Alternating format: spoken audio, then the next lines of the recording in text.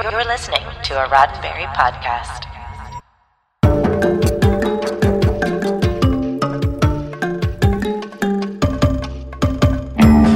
Well, if you're lost in an endless system of dark tunnels and can't figure out how to leave, just look for the helpful green lasers pointing the way out. It's Monday night, it's 7 p.m., and you're with us, and that can only mean it's time for Mission Log Live. I'm John Champion. And I'm Holly Amos. Tonight it's time to recap and discuss Star Trek Picard Season 2, Episode 9. Oh, we're almost there. Hide and Seek. It's a trip through Chateau Picard's basement. or Picard's mind. Either way, same thing. We're also going through the Borg Queen's head and Jean-Luc's nightmares. Oh. As always, we want to hear from you in the Facebook chat and live with us. You know what to do. Click on the Zoom link or give us a ring by using the one tap from your phone or call us at 669-900-6833. Enter the meeting code and the password and you will be in the Earl Green Room. Yes. And then, you know what happens? Earl Green in the Earl Green Room will point you to us, or you might just hang out with Earl Green in the Earl Green Room because apparently that's also where the party is. Holly, are you okay? Are you all right? Is everything all right? The elephant in the room is that I have... do we need to pause at any point and get you some water? Maybe take a break? I have my tea. Okay. No, we're going to address this early so that people don't think that something has gone terribly awry. This is totally, I asked for it. This was a cosmetic procedure that I opted to have done. And I'm fine. I have a tiny stitch underneath here holding together my skin because a piece of skin was removed. It is getting tested for cancer, although that's not the entire reason why I had it taken out. I had it taken out because it was a permanently stretched out pore called a dilated pore, and I wanted it to go away. Good. Well, I'm glad you got it to go away. And look, and if things start to come apart and open up tonight during the show, just turn off your camera. Just, you know. I couldn't decide, I was like, because the stitch is black. Oh, it's a single stitch, but it's black. Yeah. So I was like, I don't know which one is better, but listen, it's going to get tested for cancer, which is probably something that everybody should do too. Absolutely. I've had problematic skin most of my adolescence and into my adulthood. And it's okay to go to the dermatologist. You should and take care of things, whether it be cosmetic or cancer concerns. Oh, I'm white. First time I went to a dermatologist, it's like, who's the redhead in your family? And I'm like, no, I get it. I know. It was my great grandmother, by the way. I'm just hoping we get to that Logan's Run thing where you're laying on the bed and the laser comes out and it zaps you, and then a split second later, the little cooling steam comes out, and then you're all patched up. You're good to go. Yeah, and nobody ever know. Go to New You, and that's what you do. All right. Well, I'm glad that you're well, and keep the medical updates coming for us because we all care. Okay? All right. Yay. Very good. All right. Well, let's check out who all is in the chat. Let's see. I think we have at least two Pauls just right away. I see Paul Harveth. I see Carlos. I see Cosmo. I see Jane. I see David. There's probably at least another David there. I see Jason. I see Spencer. I see, who else? Cooley. There he is. Cooley. There's John Cooley. There's Carrie. There's the other Dave. I knew. Let's see here. Questions coming. People are already chatting. Paul Wright, that's our Paul number 2. He says, poor Holly. You know what? I opted to have it done. I went in and said, please remove this. There you go. There you go. And Scott Palm says Holly is the new Borg Queen. So doesn't Borg Queen put on bandages? I think she just goes along with it. Need time to heal? She would be fine with a gaping open pore. Yeah. Okay, and then let's see. There's Brian. There's Evelyn. There he is. There's Bob Amos. Yeah. And Bob says, and she never told her mom or dad. About what? About this? My mom was the first person I called. Oh, okay. All right. Well, just just wanted to make sure. Oh, and then Carlos says, if Holly starts eating Tesla batteries, run. So then we'll know that there's something coming from that little procedure there. So yeah. All right. So we're all good. Nice checking in with everybody here. And already there are people waiting in the callers queue. We got Alan, Jason, Paul, Matthew. So everybody else, go ahead. Now is the time. Call in, get in that queue so we can take your questions and comments. Can't wait to hear what people say about tonight's episode. By the way, before we get to that, don't forget, this week on the regular Mission Log on Thursday, we will release Prime Factors. Had a really good discussion about that one, so please check out that episode. Let's talk about Mission Log spinoffs, The Orville and Mission Log Prodigy. Did you know that both of those shows are available as podcasts and videos? We release all of those on YouTube and in our podcast feed. So if you want to catch up on recent episodes like the Orville interview with writer-producer David A. Goodman, such a fun interview, you can go to podcast.roddenberry.com, you click on the show that you want, and then you can find every available audio feed as well as the YouTube channel for each show. Mission Log Engage, that is a playlist you will also find on YouTube for your perusal. So more episodes are coming soon, and please send us your comments and questions for future installments. Please, under 12 pages, single space. That would be very helpful as Norman and I go through those comments. That address again for YouTube, youtube.com/Roddenberry Entertainment or Roddenberry Prod. And make sure you stay in touch with all of those podcasts again at podcast.roddenberry.com. And now, if you'll allow me, a little recap of this week's Picard, Season 2, Episode 9, Hide and Seek. Little? I tried to keep it down to a few paragraphs. Wait, okay, well, that looks a little longer than when I wrote it. But, we'll bear with me. We'll get through this together. It's not looking good on La Sirena. Quasi-Borg soldiers keep beaming in, and Agnes Jurati Queen gets ever closer to becoming completely Borged out. Rios, Dr. Ramirez, and her son run for cover at Chateau Picard, just as the chateau's namesake and the clothes? Really? Wow, thank you, autocorrect. And the others beam in to see if they can hold off those soldiers and still somehow prevent Jurati from taking their ride home.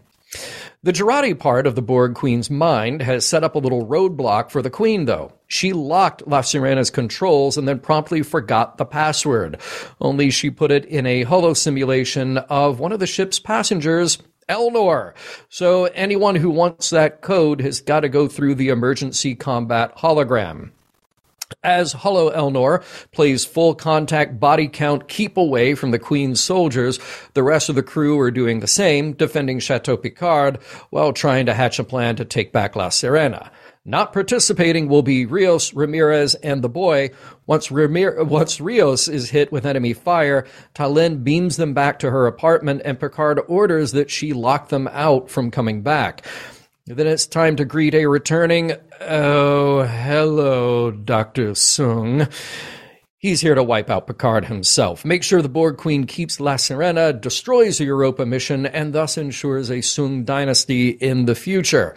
Picard isn't having Soong's offer and instead convinces Tallinn that they need to retreat deeper into Chateau Picard's tunnels while Seven and Raffi fight their way to La Sirena.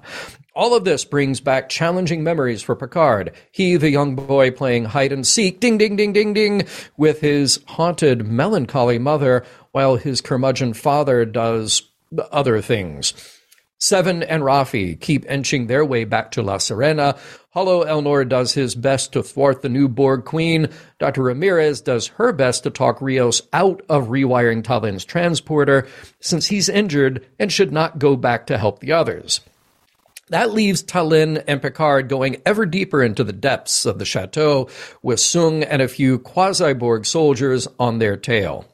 But Seven and Raffi have snuck back on board La Sirena long enough to find Holo Elnor, and he gives Seven the ship's access codes, which allows her to beam out all those soldiers directly into the walls of the chateau. That buys Picard and Tallinn a little time, and they head to the solarium. What it doesn't do is beam away the new Borg Queen because she has a transport inhibitor, which she's itching for a fight. Her Borg tentacles disrupt the hologram, knock the gun out of Raffi's hand, and stab Seven painfully in the abdomen. Then she transfers ship controls back to herself. As Seven lays dying, Jurati Queen picks up a knife to finish her off, but it's the voice in her head, Agnes's compassion and care, that takes over for a moment. She can't finish off Seven as Agnes's voice has gotten stronger. She sees what the Queen has seen, certain doom for the Borg in every version of every timeline. Her driving force is connection and longevity, and that's why she's always been fighting so hard. Here, then, is an opportunity for the Borg to start anew without having to exist through fear. Agnes's voice of reason merges enough with the Borg Queen that she revives Seven by making her Borg again. This new queen, the summation of the previous queen's knowledge and experience along with Jurati's appeal to do something better for the species she encounters, gives it all a second thought. And that's quite a good deal to have this ship here, 400 years in the past, to get moving on a whole new kind of Borg collective, one that sees strength in diversity. Meanwhile, back at the chateau, Picard and Tallinn have made it to the solarium, but Soong and his goons are right behind them. Soong speechifies a bit about his glorious future, even as Picard tries to reason with him. As the reasoning runs out, though, Rios has made it back through the transporter and saves the day. Only Soong has run off when he accidentally sets Tallinn's disruptor to destruct. Rios heads back to his ship, but Picard stays behind, haunted by the memories that flood back. Foremost, the repressed memory of his mother's suicide, the tragic moment he couldn't remember for all these years, the person he couldn't save. Jurati Queen beams Seven and Raffi to the chateau grounds as she departs with La Sirena, just in time for Rios to watch her fly away. And as Picard and Tallinn join the group, they have no ship, but they have each other. And there's still the matter of the Europa mission, which Dr. Soong will surely try to stop. There was one last message from Jurati Queen before she left, though. There must be two Rene Picards, one who lives and one who dies. And that sends our team away to resolve that mystery before the Europa launch, the end. What? Yay. You got that look on your face, Holly. No, I was about to sneeze. Oh, that it was not an editorial comment. No. You ended on the two Rene Picards, and I was like, my immediate thought when she said that, I was like, is it the same Rene Picard that she's saying? Oh. There needs to be one of this version of Rene, and because I mean, a Rene Picard dies, but way off in the future. Picard's nephew's name is Rene, and he dies in a fire. Yeah. Which we find out about in Generations. We don't actually see it. We just watch Picard as he finds out about it. Right. Yeah.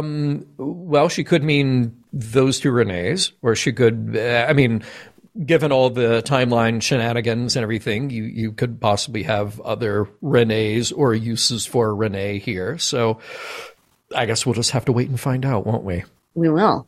All right. Well, let's speculate further with our first caller. Yeah, joining us from the poster for the 2008 promo of the 2009 J.J. Abrams Star Trek film, it's Alan. Welcome to the show, Alan. How's it going? Hi, John. Hi, Holly. Hi. Well, first of all, I'd like to start off by quoting that old French proverb. Inside all of us, there are two Rene Picards, and the one that survives is the one that you feed.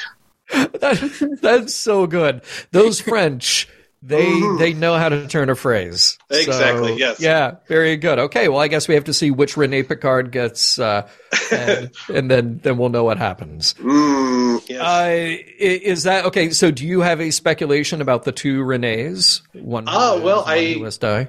I kind of agree roughly with the idea of, it meaning both his nephew and his progenitor or ancestor, I guess, that they're dealing with now. I'm just, that is sort of a peculiar turn of phrase. I don't know why I thought of the nephew when she said, I didn't even think that it meant two versions of the ancestor female astronaut. My brain immediately went to Rene already died. Yeah. Well, we've spent so much time at the chateau, and that's where that took place. Right. So it's sort of foremost on our minds. So overall, I really enjoyed this episode. I thought thematically that it held together very well.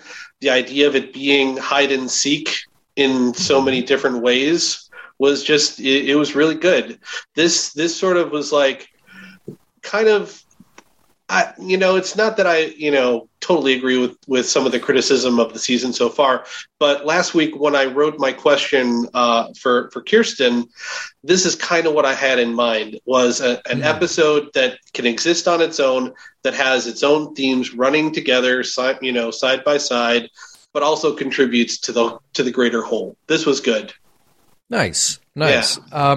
By the way, as we were talking about various pieces of the Picard family, somebody did mention where is Robert? And, Paul played away at boarding school. Apparently, yes. It was explained in an earlier episode. It was such a throwaway comment by Yvette that your father is out in the dirt while your brother is toiling away at school. So yeah, he's at boarding school. Nice. This is the why Voyager holodeck question of season 2 of Picard. Right. Yes. It's like, they explained it. They explained it. Yeah, I cannot tell you how many emails and comments we have gotten about, well, if they can't use the replicator, why can they use... Now, look, I'm not saying I agree. I'm not saying that it totally holds up to logical scrutiny, but they did at least address it. There is a throwaway line that addresses it. Yes. Because they knew that people would ask. Well, it's the same way they're paper over this issue. Yeah. the same way that they're addressing the retcon of Yvette committing suicide. Well, okay. So, and by the way, somebody said in here who played Mammon, who was the old Mammon in TNG, and I think Carlos, maybe you're asking for the actor. And someone on the Discord went through this. Yeah, it's very interesting. Yes. There is quite a discussion in the Discord about that, and I think her name is Herta Ware. Nicely done. Thank you, IMDb. But what I really like is just very specifically the phrasing of that line that Picard has, that Jean-Luc has in this episode. I used to imagine her as an old woman serving me tea and dropping in for a chat. And that just adds so much more weight and resonance and heartbreak to that scene.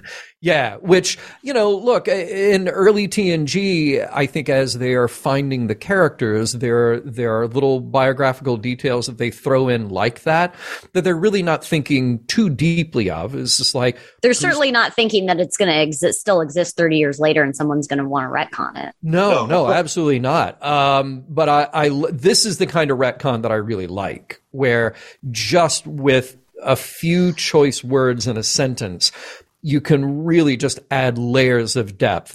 You're not rewriting something, you're just adding depth. And wow, then that really means that Picard has walked around with this idea of his mother in his head for so long. It's tragic. For those of you curious, this is she appears now as what we are accepting as having been an illusion based on this episode, but it's the episode where no one has gone before. It's the 6th episode of the first season. So if you guys want to watch that, I did see somebody arguing about the fact that a photo of her also appears in the Picard family album. It is in the Picard family album. It never appeared on screen though, so it doesn't count. Okay. That could be the old woman template that he's used to sort of imprint this idea of his mother onto. Could be a picture of a hologram. Yeah, exactly. Yeah. Computer, create old woman. Reaching. Right. So wait, Holly, in that, because I obviously you've seen the book, and I think many of us have seen the book. Yeah, the book is in the archive. Yeah. But that book, was it at the Experience for a little while? And did they not change the pages in that book? They did. They partially changed the pages so that people who were repeat attendees would see something different, but they also partially changed it because the lights were not kind to any of the things that were under those lights. Sure. So it was open to a page with Wesley Crusher for a very long time, and it's very apparent in the center that the light was on it for a very long time. Interesting. Interesting. And fun fact: if you keep turning the pages, there's the Jean-Luc Picard recipe for spotted dick somewhere in those pages. There's all sorts of random stuff in there. I made that up just because. There's You had me. I mean, I've looked through it, and you could have fooled me because there's enough stuff in that I would have been like, oh yeah, maybe I just missed that. I believe it is my favorite dessert. Yeah, I believe Denise Okuda mostly put that book together. Nice. Well, that would make sense. Good. There's a picture of my fish. Is there a picture of Livingston in there? I don't think there is. Well, there should be, because there is no more Livingston after after what happened to the Enterprise D. I'm just going to say, I don't think the fish could make it. Another Picard family tragedy. Exactly. And Picard imagines future conversations with his fish. Alan, any other thoughts on tonight's episode? I did come with a bit. I just finished watching The Ready Room, and Michelle Hurd explained that when people wrap the show, she comes and spends some time with them and often sings a song. So I have prepared something for one of our cast members who may or may not return. So on the assumption that this may be the end. Okay. Star Trek Picard so groovy. Hey, can we get a movie? What do you say now, Elnor, can we? Elnor, gee, we think you're swell. Do your action scenes so well. Your Rafi's pride and joy, etc. Elnor, even though you died, you still got to show your pride. Here's hoping that you will get better. Oh my, I mean, come on. I don't think I've ever heard anybody croon the word etc. Etc. Yes. Oh my! It was either that or Agnes Jurati merged with a Borg that she took to the past. Oh my God! Fast. Assimilation, beaming the drones to the Chateau Picard. Shoot up the yard. Amazing. Oh my God! La Serena. What's it like in your brain? I don't know. Stuff just happens. It just comes out. These, like I said on Facebook recently, these are the thoughts that kept me out of the really good schools. Carlos this is parody. thrilled. This is all parody. Those were parodies. This is fair use. Carlos is thrilled. Podcast and a song, multiple songs. So yes, Mike thrilled. La Sirena definitely giving you thumbs up there. And then wow, and David says closed captioning can detect and spell etc. properly. Wow, excellent. Yeah, man, that's amazing. Well done. Well, thank you. Thank you. I feel terrible for our next caller, who better have a song prepared. Three songs. Better have three. Awesome. Paul says, Alan for the win again. Oh, there you go, man. All right. Well, Alan, take care. We'll see you maybe for a 2 for next week. I can't wait. Yeah. Awesome. All right. Have a good one, man. Take care. All right, and now with the musical stylings of Jason. No? Yes? No. It's a lot of pressure. It is a lot of pressure. No. If I was singing, the podcast would end. You do not want me singing at all. Sound of a needle scratching across a record. And like that. Okay. Can't carry a tune in a bucket with a forklift and a chain, so we'll go with that. Hey, don't sell yourself short, man. Maybe you just haven't found the right song. Maybe that's I'll keep looking. Okay. All right. Well, other than music and not performing the song tonight, what is on your mind, Jason? Jurati's speech. Oh, okay. Bring it. That was... for one, I love the irony that we had probably one of the best Picard speeches ever, and Picard didn't give it. The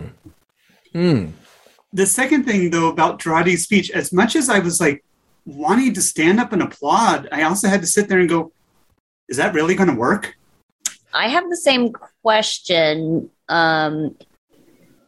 mostly attached to the timey-wiminess. Yeah. Because if there's no Borg as we know them in the future, doesn't that still fundamentally I mean, it certainly changes, like, Picard for sure. It changes Seven. So is this like a Back to the Future thing then, where they're returning to a changed future because they changed the history of the Borg? Or, well, yeah, because Jurati Queen is leaving Earth 400 years in the past. Mm-hmm. So that's 400 years of Borg development with her motivations, her mind. Are there other Borg queens? Are there other Borg offshoots at that time that are out there doing their thing? Because, yeah, it could mean that basically they're returning to, Hill Valley version 2, where you've got, the better version of the McFly family. I don't know. I'm almost positive, the Borg queen we saw at the beginning of Picard has to be Jurati. It just loops back too quick or too well for it. But, yeah, I'm sitting there going, well, okay, I'm confused. I'm very confused on how this is going to work, even given travel time between Earth and the Delta Quadrant. I mean, that would have taken Voyager 78 years, so that's still 300 of Borg. Right. Yeah. You're blowing my mind a little bit here. Because, I mean, there's a lot of stuff that wouldn't happen. Like, First Contact is an interesting one because that's also timey-wimey, right? Like, they travel back to stop the Borg. Maybe they wouldn't have to because the Borg's motivation isn't to stop First Contact at that point. Right. Ah.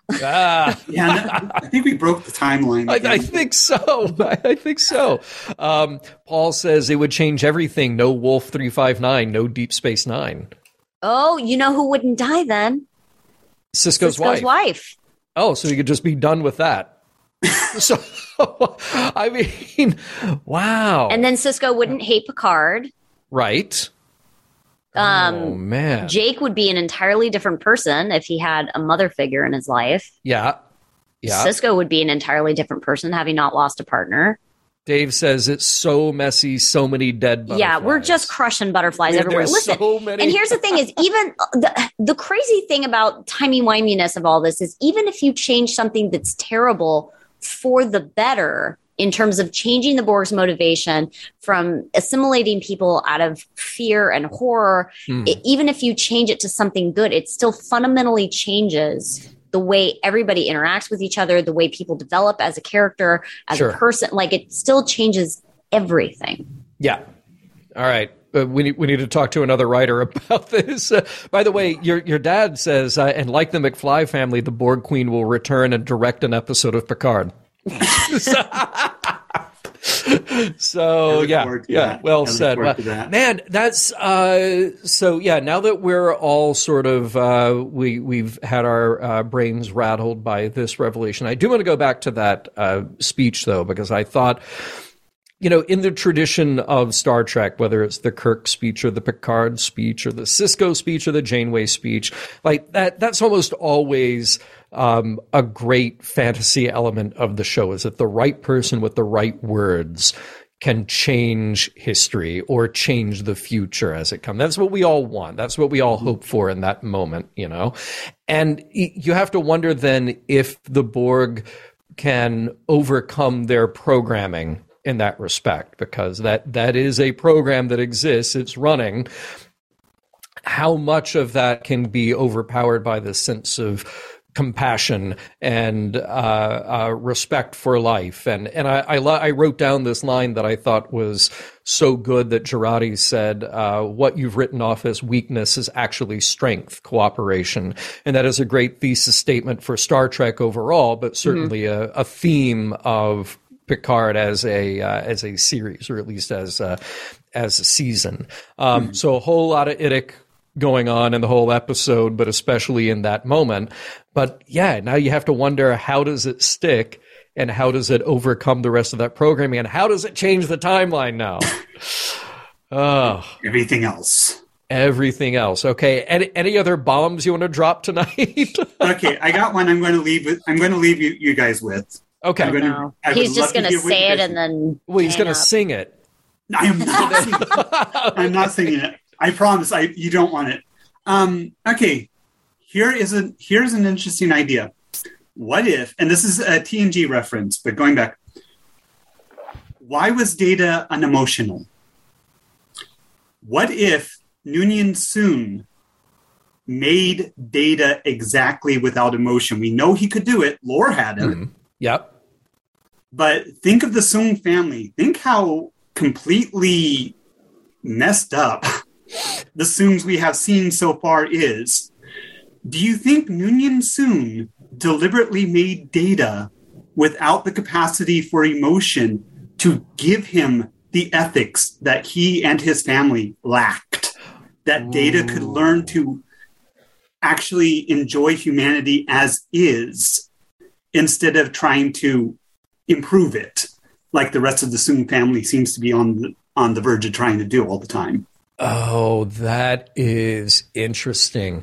I mean, you would have to assume a lot about Noonien Soong, but he's a smart guy. He, knows how to do his research. He's a smart guy. He is a smart guy. Yeah. He could read the records of his family, but would he be able to know, wow, all these people who look exactly like me for hundreds of years, some of them are a bit unhinged, maybe can't be trusted with power. So maybe one of the things, in a very Vulcan way, maybe one of the things to do is to make sure that the next version doesn't, they aren't ruled by their emotions, where they might lash out and create a problem. That is interesting about, that strange sort of fetishization of the unemotional, and would that be an influencing factor on that? That's gotta wonder. I just was thinking about that, looking at Adam Soong's great, mustache twirling villainy that Brent Spiner was obviously having way too much fun. Brent Spiner as a baddie is throwing me off. He's doing a great job. Data is my favorite character of all time. So me watching him and being like, oh God.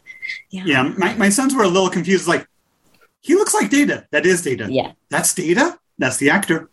Why is he bad? I'll get back to you on that one. Yeah. I mean, I had the same, Eric Soong was the same way. I was like, this is throwing me off.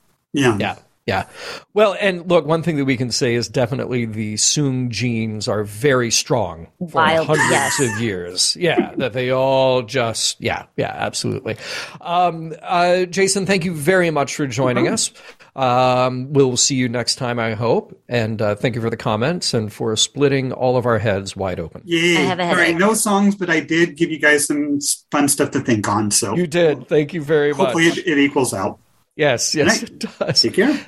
Hey, I'm going to read a couple more comments here before we take our mid-show shameless commercialization. I do like here that Alan says that was totally a Kirk speech. She talked down a robot. Yeah. Yes. So in the greatest tradition of the Kirk speech, absolutely the case. Let's see here. Carlos says Picard has to sacrifice Robert and Renee to save the timeline.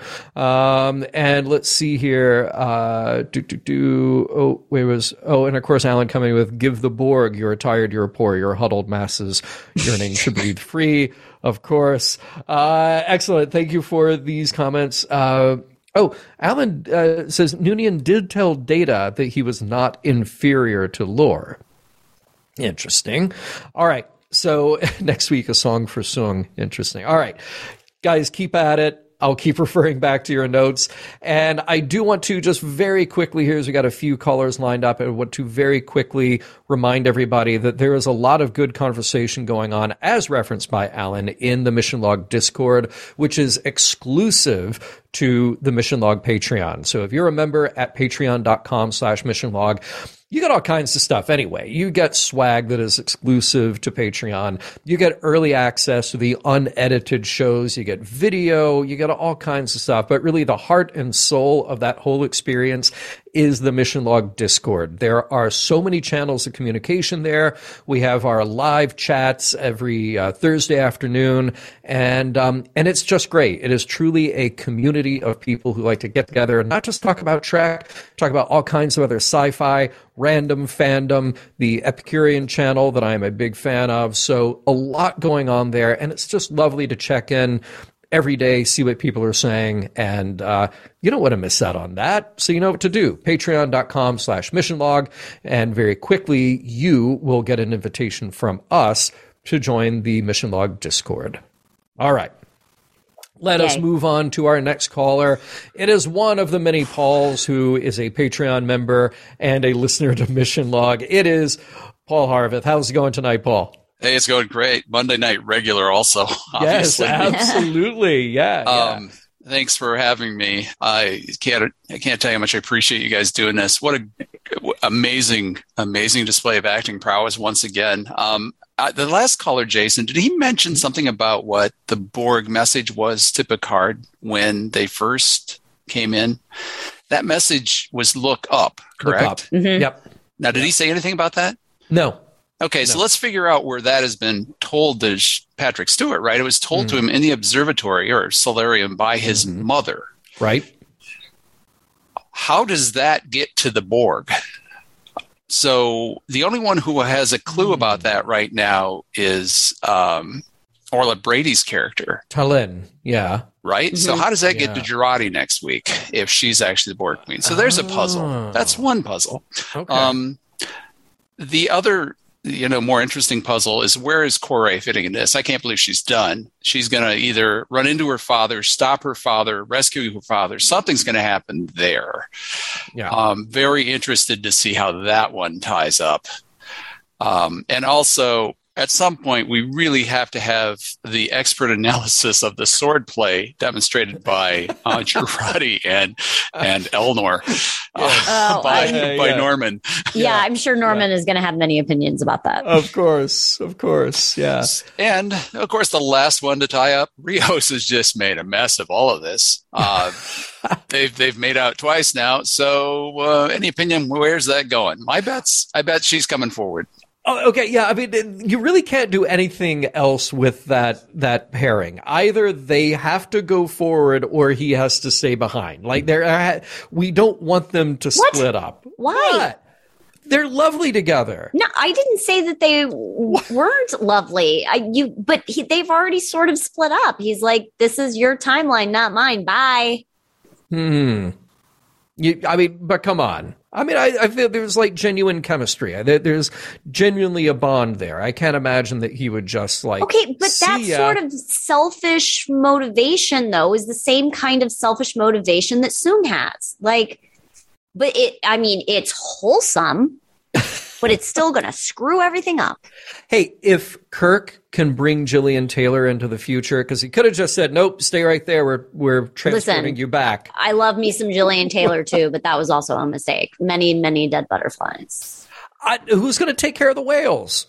Yeah, but butterflies only live a week anyway. I mean, the caterpillars live a long time. The butterflies, we put this up. You should be able to get 3 or 4 or 5, monarch families a year here in Michigan. So, I'm not worried. It's the caterpillars you got to worry about. So, well, see, there you go. Exactly. I'm thinking back to that scene in the pilot episode with the Borg Queen saying "look up," and if I'm not mistaken, the voice is actually the voice of his mother? Maybe I wasn't sure. John, when that happened, I thought, who? So there's obviously a connection between his mother somehow, but I don't think it sounded like his mother at the time. I thought, well, that's a Borg Queen voice. Yeah. It's really, really interesting. Pretty excited for this finale. You also have the Talin characters, ancestor, I guess, we don't know descendant. yet. What's going to happen if assuming that they all get back to normal timeline, right. Will that relationship start off better than it had terminated in episode 1? So, wow, it's great. It's a great build up to some. It should be like a 3-hour ending if done the way they've told the rest of this story, stretched it out. Yeah. So this is this is like when you were coming to the end of an episode. I mean, back in the day when we were coming to the end of an episode on network television, and you could feel like that they couldn't wrap it up that quickly, and you're like, oh no, there's a to be continued. Yeah, right. Like it's looming. Yeah. I think Jerry Seinfeld has a whole joke about that, but this feels very loomy. Like you're not going to be able to wrap this up in like an hour-ish. Yeah, it'll be really fun to watch. I'm looking forward to it, and then followed by Strange New Worlds. What a great week! What a great week for Star Trek next week. Yeah. So, just want to hear your thoughts on what do you think Corey is going to play in all this. That's a tough one because I love her moment of breaking away from Soong. I thought that was it was earned, it was powerful, especially when you learn about the history that he's had with just being this mad scientist creator with a god complex, generating all of these offspring, but not really caring about who they are, just about what they are in terms of his achievement. So it was great to see her get away. But yeah, they haven't really tied her to the overall story that well. The only thing that I can think of is that she's going to have something to do with she would have something to do with his downfall in terms of him going the way of dying in his 90 proof vomit, or however Jurati Queen describes that. Right. I mean, she's going to report him to authorities, and but at the same time, she would out herself, right? Like, I am a creation, not a natural born human. Okay, but if she has something to do with Soong dying, I mean, does Soong have a naturally occurring son or daughter? Because there are many, many Soongs throughout the remainder of the future yet to come, because God knows the Soong genetics are strong and last well into the 24th century. So if he just dies, or she has something to do with his death, who then is there to carry on? First of all, he is a male in the line of family members. What makes you think that he doesn't have like a brother who's actually like... Oh. He doesn't have to be the direct descendant.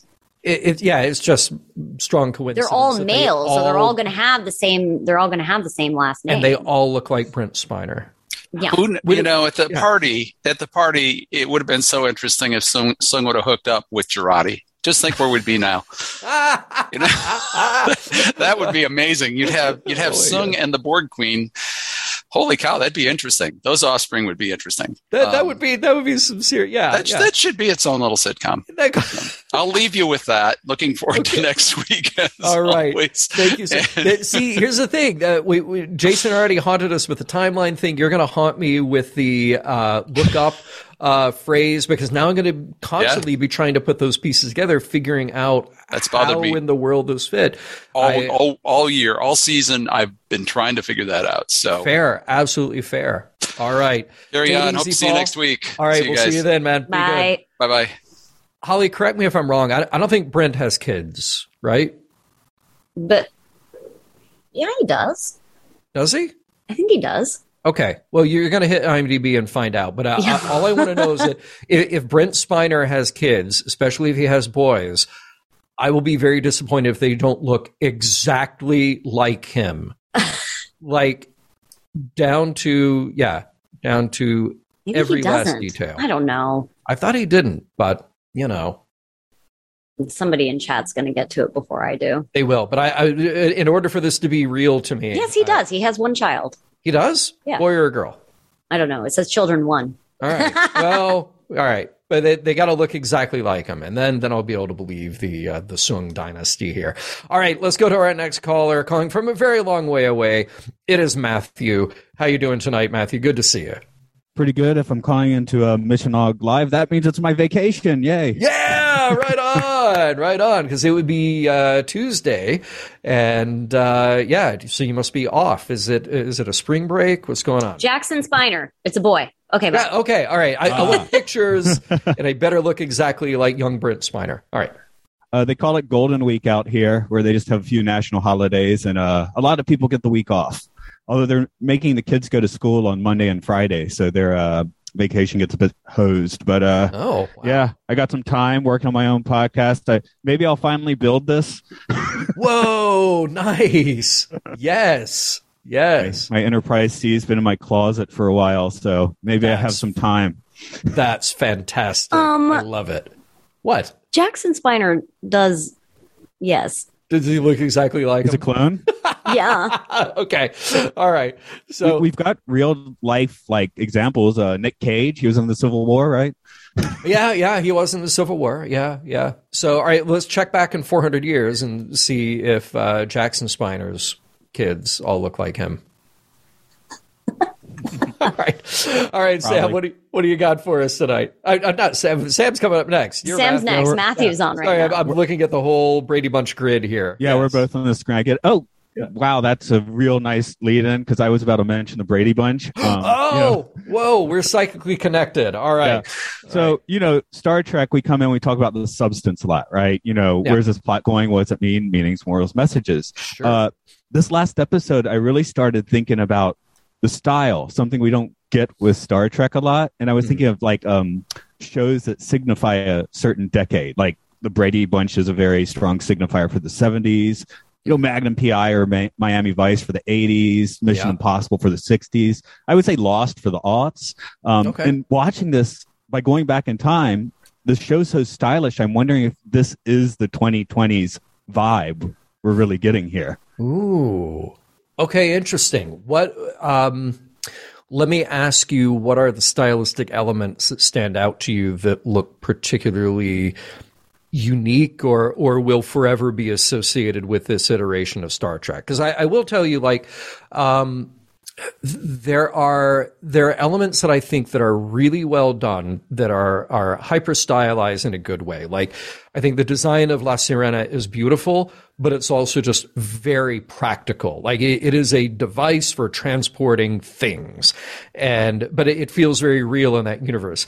I think the Stargazer Bridge is very impressive, but it is also very shiny. And that's a little bit like, it's like the first time we see the Death Star. Like, everything inside is super shiny. Like, I just picture stormtroopers slipping all over the place and falling down, Some of the scenes in this, I felt just from a production angle, like some of those overheads of the quasi-Borg soldiers with their green lasers and the shots going off looked a little video game-ish, and not in a good way, and that to me felt kind of dated.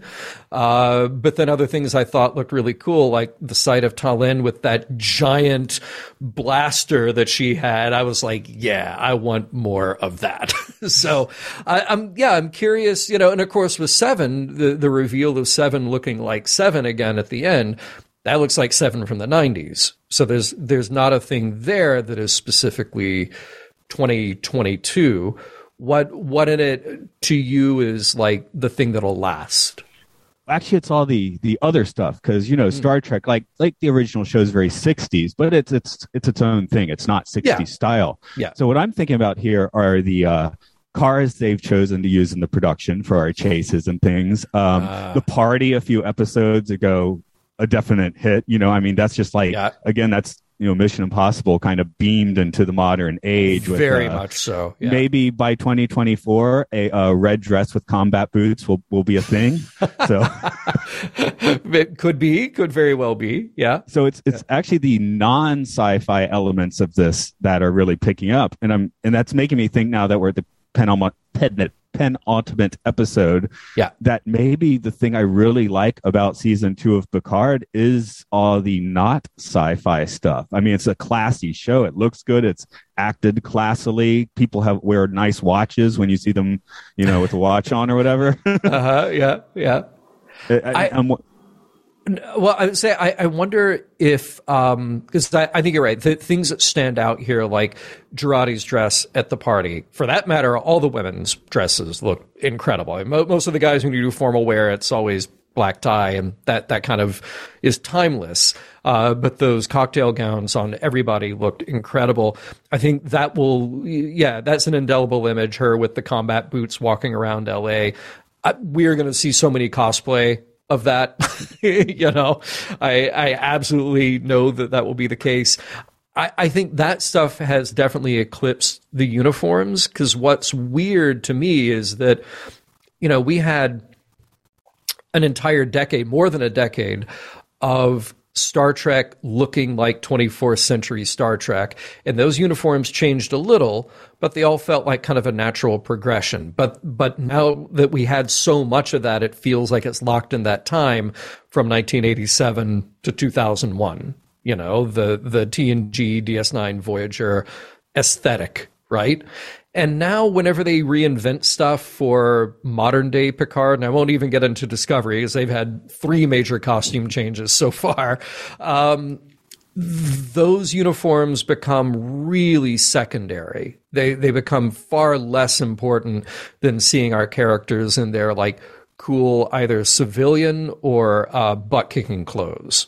Like they made a point when they landed on Earth that like Seven's going through the lockers to find the butt-kicking clothes to go blend in, but assume that there will be butt-kicking in LA. It made me think of, I think what Valeria said when you did the first episode, which was that, the first episode was so Starfleet, it was sort of like a disappointment. I was like, no, that was all cool stuff. Yeah, I liked it. But now that I've seen 8 more episodes, 7 of which are in the 2024 timeframe, I'm like, oh yeah, this is kind of the, this is the ace in their hand to kind of be Star Trek, but not really be Star Trek. And I'm not like gatekeeping way. I'm just saying like we're getting such a different flavor. It's, Well, I think a lot of people felt the same way about Star Trek 4. Yeah. Is that the underlying what they were doing was sci-fi in theory, but everything else that surrounded it was 1986 fun.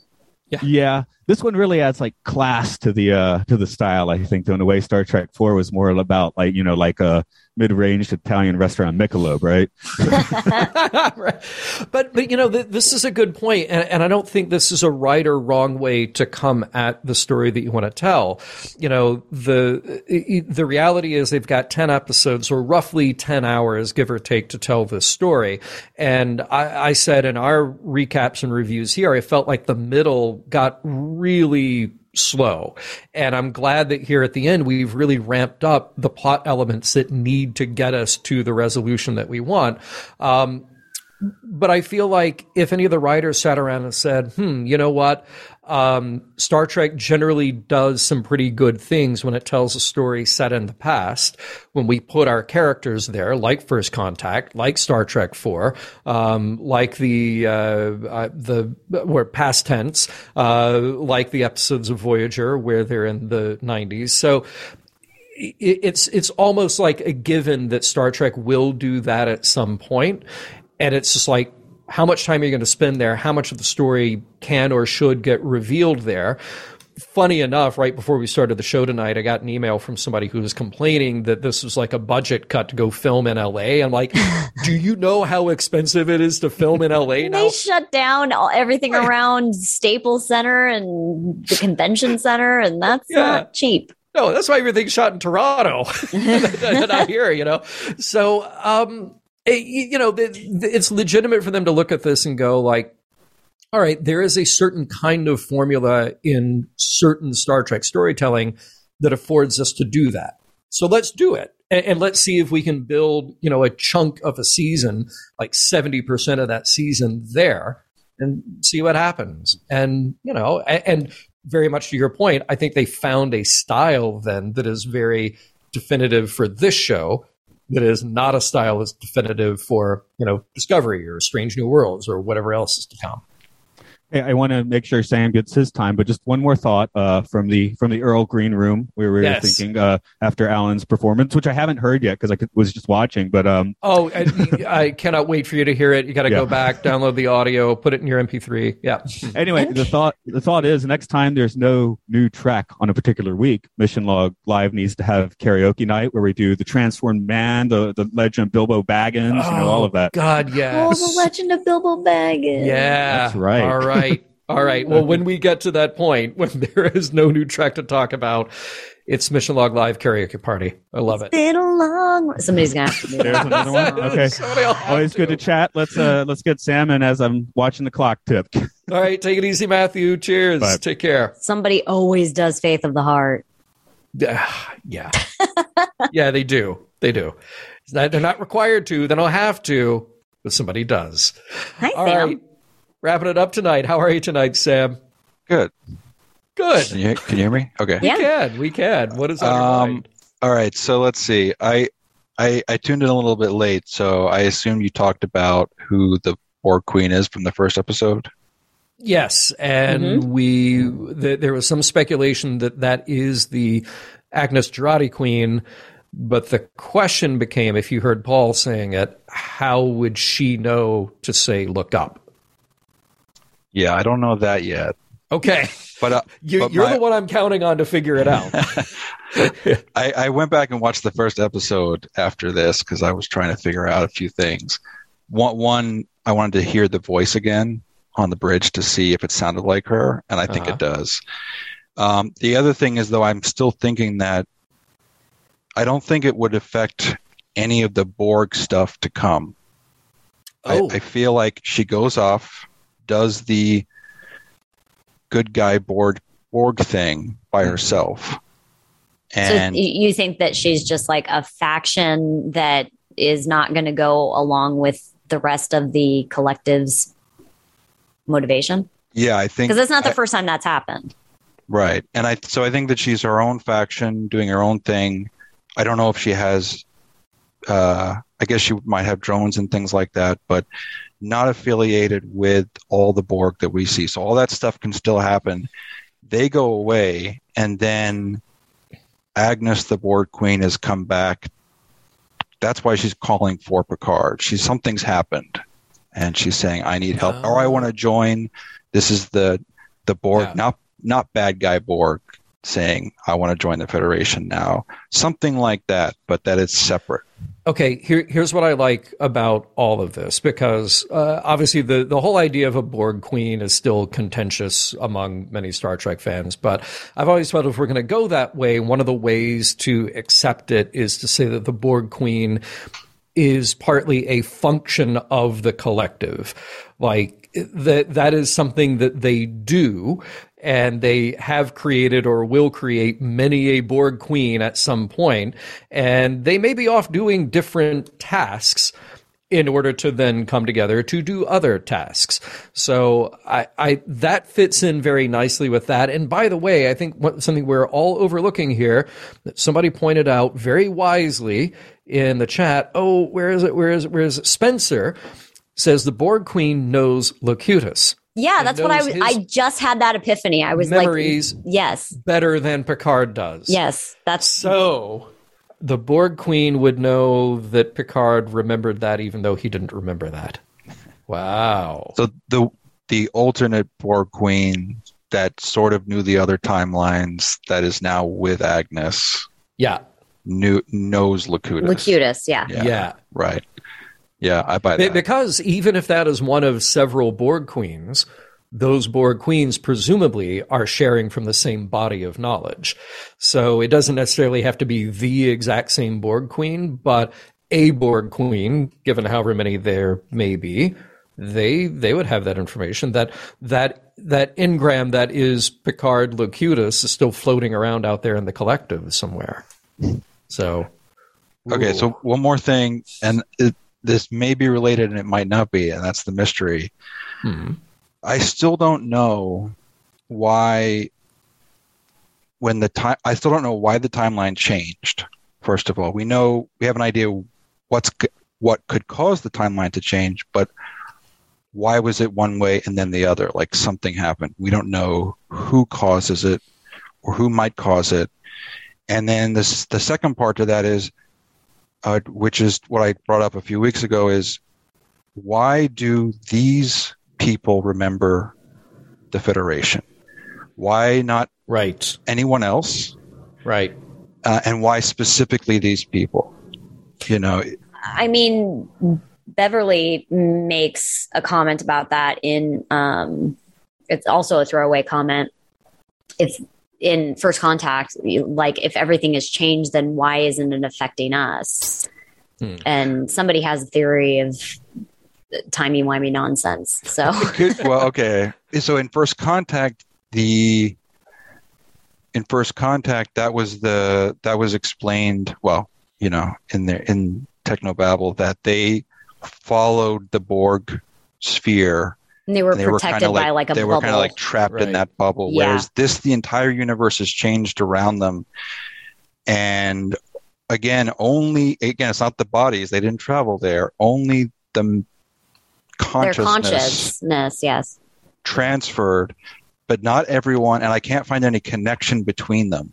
Like a lot of them are on the bridge near the Borg Queen, so that's a possibility. But there's other people on the bridge, and I think Elnor's not there at all. I think he went to the Excelsior. So I don't see any connection at the moment. Hopefully it'll be explained. Well, Raffi and Elnor were both on the Excelsior. Oh yeah, that's right. And I mean, they were on another ship, but they were at that battle. It was not really a battle. But there was a lot of people. But there were a lot of people because there were a lot of ships. So they all get Q, I don't know. Q's crazy. That's but by the way, I don't have any think it's Q yet. I don't think Q has done anything yet. Okay, I mean, there is an answer to this that Earl Green has dropped into the chat, and it's all spelled out for you in 6 letters, which is Q stuff. So we don't know for sure how much or how little Q had to do with this. But yeah, I'm still baffled a bit by that of why those memories, those consciousnesses would end up where they are. And I don't know that we'll ever really get a resolution on that. But yeah, maybe not. I'm hoping if it's Q, then he could do it deliberately. He would have he could do it, deliberately. But he hasn't said anything. He still seems kind of surprised that they're even there. Yeah. Yeah.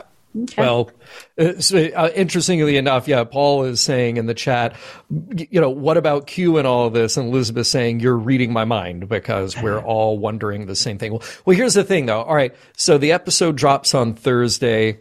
And part of the fun of being in the Discord is people's theories and ideas and spoilers galore. So we get to drop that and have that little bit of a chat and then come back here on Monday night and see how we did, So I very much look forward to that, and I appreciate the further mind-blowing that you bring to the table, just as you were preceded tonight by other mind-blowing ideas.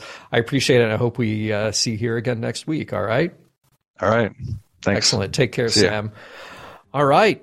With that, Holly, any final thoughts? Any other mind-blowing things that you want to drop on us before we say goodnight? No, I have a Janeway headache. Yes, exactly. That's what it is. All right. Well, with that, Mission Log Live is produced by Roddenberry Entertainment. Technical production of Mission Log and Mission Log Live by the inflammable Earl Green. Be sure to visit podcast.roddenberry.com for the latest from Roddenberry Podcast. If you'd like to support Mission Log directly, give us a look at patreon.com/Mission Log. Special thanks to Holly, and thanks to everyone who has joined us live or later. We look forward to talking with you next week. Stay fresh, cheese bags.